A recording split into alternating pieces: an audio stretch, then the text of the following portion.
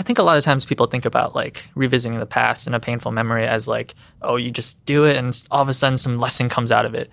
It's actually, you need structure around it. You know, it is work. It's not always going to be painful. A lot of times it can be beautiful, and it can be like a part of redefining your narrative a little bit, and like in that way taking control of your perception of yourself.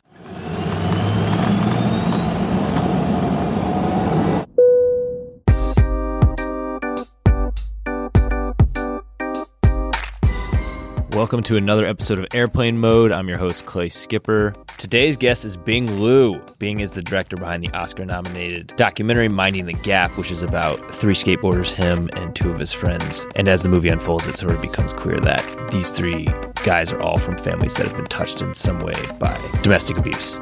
But Bing and I somehow ended up talking about ghosting. I asked him about ghosting, that phenomenon that happens in the modern dating world. And that led Bing into this really interesting story about someone he'd recently begun seeing. And that led us to a conversation where, you know, we're similar in age. I'm 29, he's 30. We're trying to unpack all the sort of complexities and weird oddities of dating in 2019. And it was interesting because the thing that came across about Bing so well in that conversation is the same thing that comes across if you watch Minding the Gap, which is like Bing has an unbelievable emotional fluency for someone of his age. And so to sit across from him and see how he can just be vulnerable and like emotionally honest was really powerful. And it's something that I enjoyed in our conversation. And you know, I wanted to basically get at how does he do that? What's that like? What value does that bring to his life and to his relationships? And he answered those questions in a really powerful way and sort of presented a very compelling case for why you should bring more vulnerability into your life and how that might improve your relationship, not just with yourself, but also with meaningful people in your world. So not the conversation I anticipated having with Bing, but one that I enjoyed tremendously.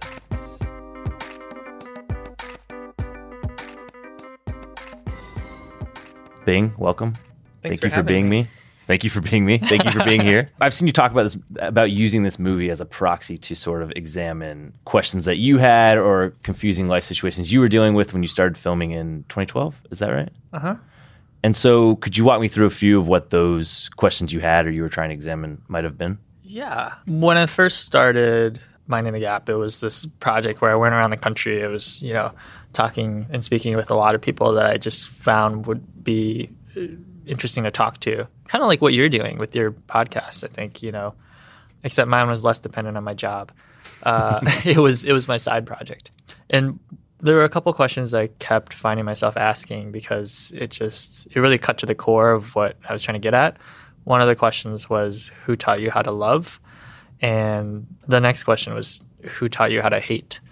It often, you know, of course, it often led to conversations about family, about, you know, things that happen in your family, things that happen in your childhood. And it's interesting to hear people talk unironically and earnestly about those two emotions and to, you know, try to get at like what those things are for people. And so you would have been 23 at that time? I'm 30 now. Yeah, I guess so. 22, 23. Just forgive us. We're not math people here. We're feelings creatives. people. Exactly. Yeah, exactly. Yeah. How do you come to a question like, who taught you how to love as a 23-year-old? I mean, I grew up in the time of memoirs, self-help. I latched onto a friend group that was, you know, like artsy, I think. And part of our rebellion was being emotional, I guess, especially as young men. It was like, you know, our version of rebelling was like listening to emotional music and talking about our feelings, right? It was like, damn the man, we're going to cry. So, yeah, I mean, I was just, it felt good. It felt good to have latched onto that as a form of rebellion. I don't think I like, you know, recognized it as that back then. It was just something that was different, like something that subconsciously made me feel like I could survive what I was going through. And I just, you know, soon that feeling of feeling like I had something that helped me turned into something that I was passionate about, which is kind of just like exploring your emotional inner life, exploring how one becomes who they are.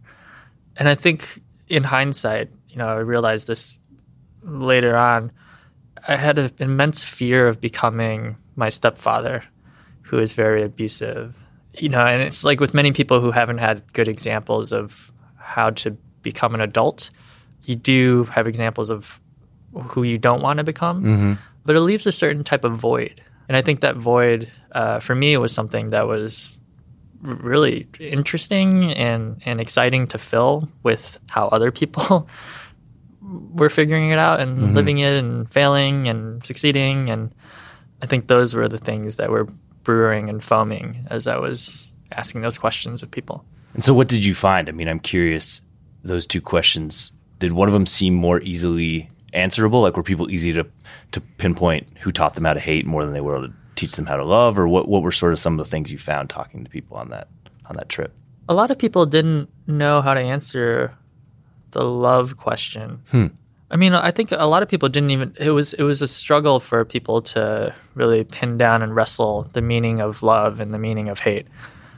God, it's so hard to remember those conversations so long ago. My memory works in a way that's really emotion-based. Like, I have trouble remembering facts and figures and specific things unless they emotionally resonate with me. But I remember Kier, who's one of the main participants of Minding the Gap.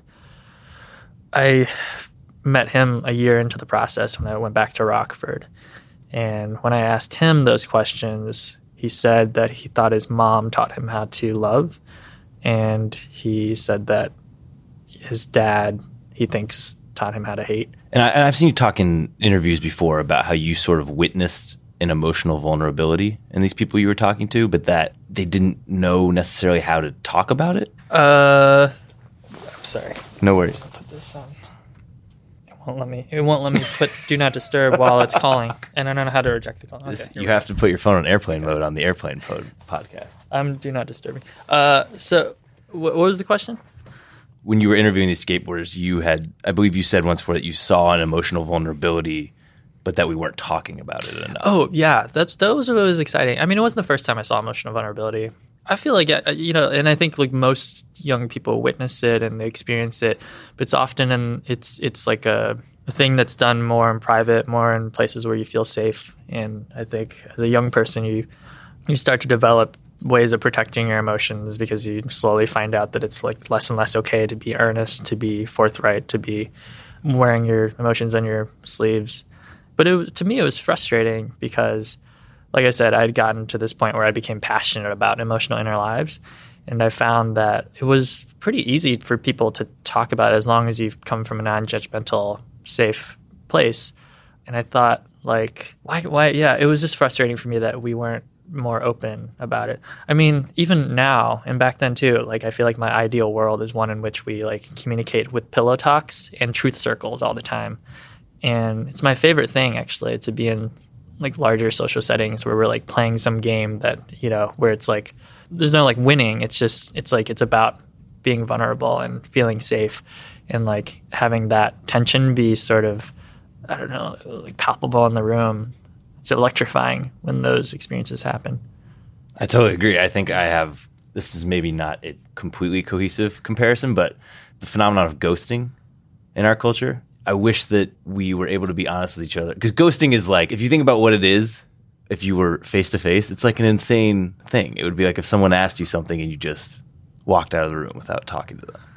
And I wish we had a sort of culture where we could communicate with one another and say, look, I've enjoyed our first few dates together. You are great for XYZ. I don't think it's a fit. And then go separate ways. But we don't have that ability to be honest with each other and vulnerable in that way. And I feel like that it strikes me as like a real failure of understanding and compassion in our culture. I just met someone in London a couple weeks ago, and it was like after a screening. I went out with a group of people, and I ended up going home with someone, and we hooked up. And then the next morning, we shared like an intimate breakfast, and we just like really vibed. But like as I was going to the airport the next day, we were WhatsApping, and she was like, "Oh, it'd be great if we could like reconnect and go skate and travel and like make something together." And I was like, "Oh my God, will you marry me? Kidding, not kidding." And then she was like, "Yeah, kidding, but not kidding." And then a couple of days later, she was like, "What if we decide to get married? Like, what if we conceptually decide to get married?" And so we kept talking about it. And it was like all of a sudden it shifts the framework of what you do when you search for intimacy and love. Because the modern quote unquote game of what dating is, it's about priorities. It's with anything in life. It's like whatever you prioritize is like how you behave, is how you act, is how you think, is how you become it's who you are as a person. So in dating and intimacy, if you prioritize relationships first and foremost, then you're going to do what it takes to make a relationship work, to maintain a relationship, to enter a relationship, to keep a relationship from falling apart. But if your priority all of a sudden shifts to, like trying to decide if this one single specific person is someone I want to spend the rest of my life with, it's a very different set of actions, thoughts that you have.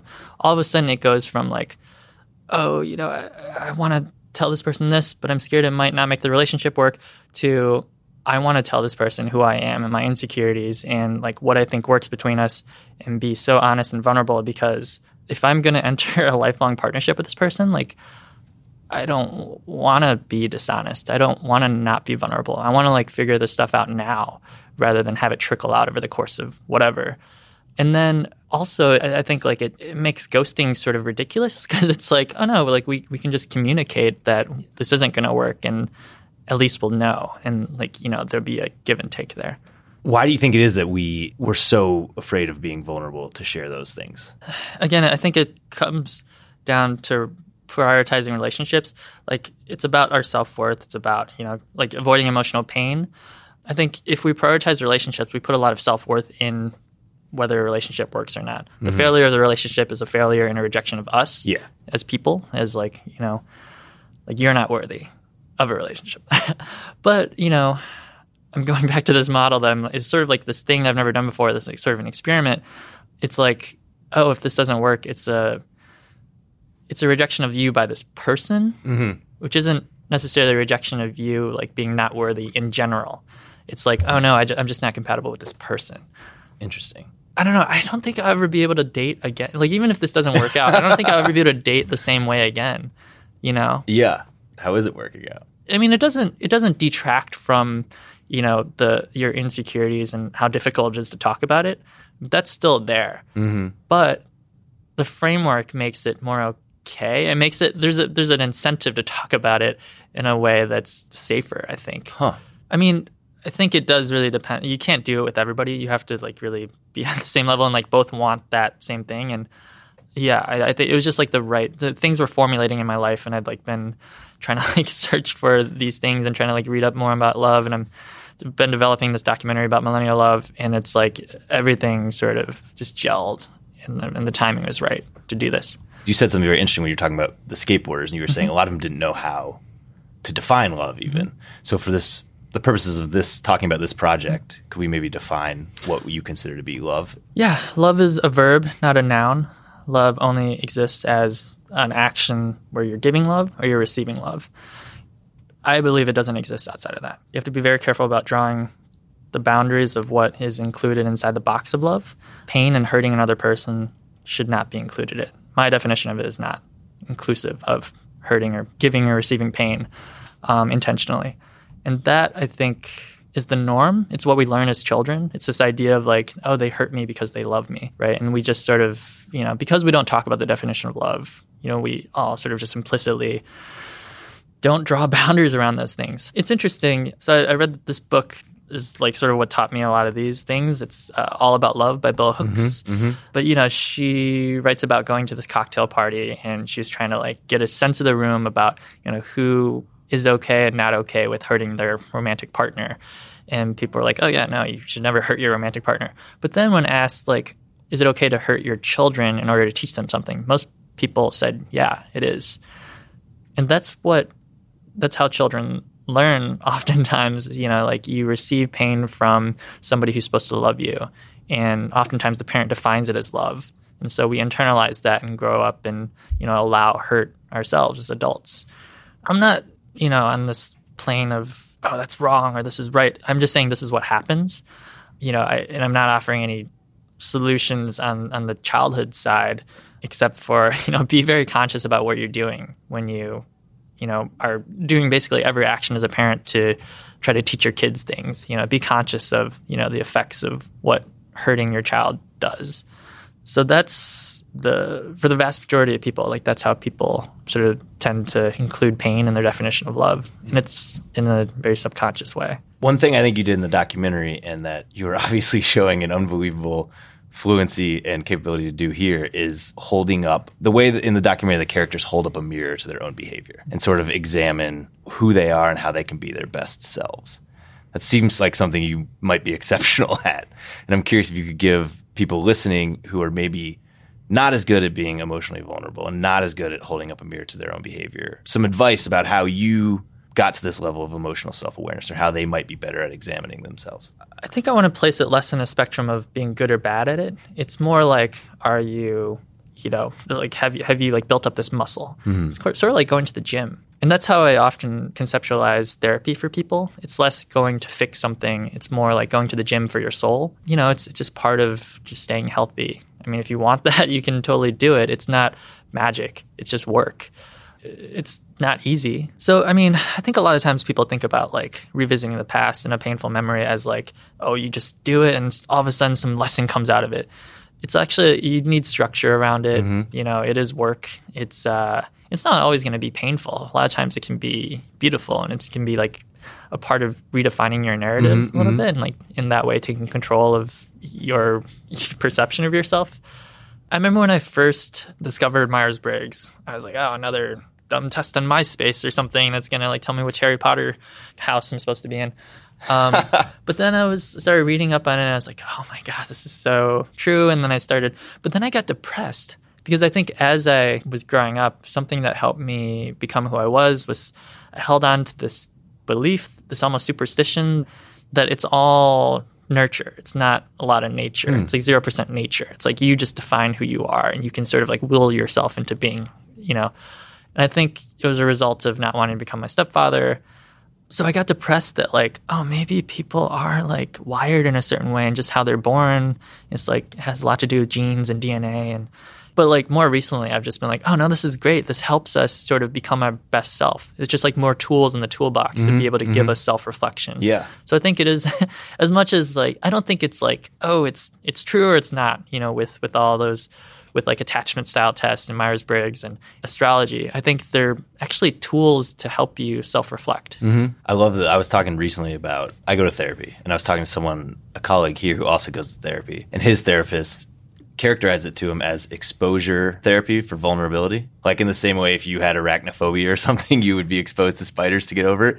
Therapy is a way to expose yourself to vulnerability in a society where we maybe are not, as you deftly pointed out, always oriented towards earnestness and vulnerability. I also love the gym metaphor, because when you do start going to therapy, you do start unearthing a lot of painful stuff. When you first go to the gym, after not having been to the gym, in my case, I didn't go to therapy for the first 28 years of my life. So if I didn't work out for 28 years and then I go to the gym, it's going to hurt. But because it's in the framework of sore muscles mean growth, I go back, right? But in therapy, you're like, oh, this is painful. I'm not going back. And it's because we've couched it in a framework that doesn't allow you to sort of see pain or discomfort as growth the way you might in physical fitness. I'm nodding effusively at your extension of the metaphor. I totally agree. One thing that's helped with, I guess, coping with the pain and discomfort of vulnerability for me is sort of like looking at things from the perspective of my deathbed, right? And, like just sort of like taking that Carl Sagan view of things. And it's like, oh, okay, in the grand scheme of things, the things that I'm worried about in terms of vulnerability, which often comes from, what do people think about me? Are people going to hurt me? Am I going to feel like I'm not worthy? If I just Carl Sagan out and look at the tiny pale blue dot, I'm like, oh, okay, like that's, how much does this stuff actually matter in the grand scheme of things? Yeah, it's very clarifying in a way. I think skateboarding is sort of like a kinetic version of that. It's like, as soon as you're not present while you're skateboarding, that's when you get hurt. That's when you fall. It like forces you to be present. Also, skateboarding is so ridiculous and like not, there's very little benefit, and it's very hard to like get sponsored and become like a career skateboarder. Like the reasons why you do it are like so much of an antithesis to the rat race of our society, of capitalism and the carrot and sticks of it, that it reminds you how constructed everything is. That's another way for me to cope with the pain and discomfort of vulnerability, is remembering how constructed everything is. This is why I like David Foster Wallace so much, is because, like so much of his work just is about deconstructing the fabric of things and, ultimately showing you how much of the stuff that I'm worrying about right now actually matters in the grand scheme of things. It sounds like that's how you thought about marriage too. It's like marriage ultimately is a construction in a lot of ways. Absolutely. And it's less about the marriage itself. It's more about, like trying to get at intimacy and love in this difficult thing that we are living in. This crazy short amount of time that we're here on Earth. Normally we end this podcast with a favorite fuck up, but that just seems too flip. So I'm going to ask you to end this, who taught you how to love? Oh, wow. A lot of people in my life who have shown me kindness and concern and care without needing to. Bell Hooks taught me how to love. It's really crazy. Like I wish I spent more time honoring the people that stepped into my life and really gave that to me, sometimes without even realizing it. It's a good note to end on. Yeah. Sort of do the kindness and the good that's in front of you. Yeah. And you don't know the ways that it's going to have downstream effects. Yeah. I mean, that's why I love how love can be defined as a verb. It's like you can just give love and it's that. Give love, good message. You came on and in 25 minutes, I think you disrupted the notion of marriage and solved modern dating. So you set the bar quite high for what we might be able to do on this podcast. Although you didn't turn your phone off, so I'm going to hold that against you slightly. Sorry. Also, you're welcome. Bing, thank you for coming on, man. I really appreciate it. Thanks for having me. That's it. That's the show. Thanks to Bing for coming on, for his candor, and of course for his vulnerability. If you guys haven't seen Minding the Gap, it's really tremendous, really powerful. Definitely go see it. Thanks to Jessamine Molly, our producer, and thanks as always to you guys for listening. If you haven't subscribed, please do subscribe. Tell all your friends to subscribe. Maybe even write a review. And I'll see you guys next week.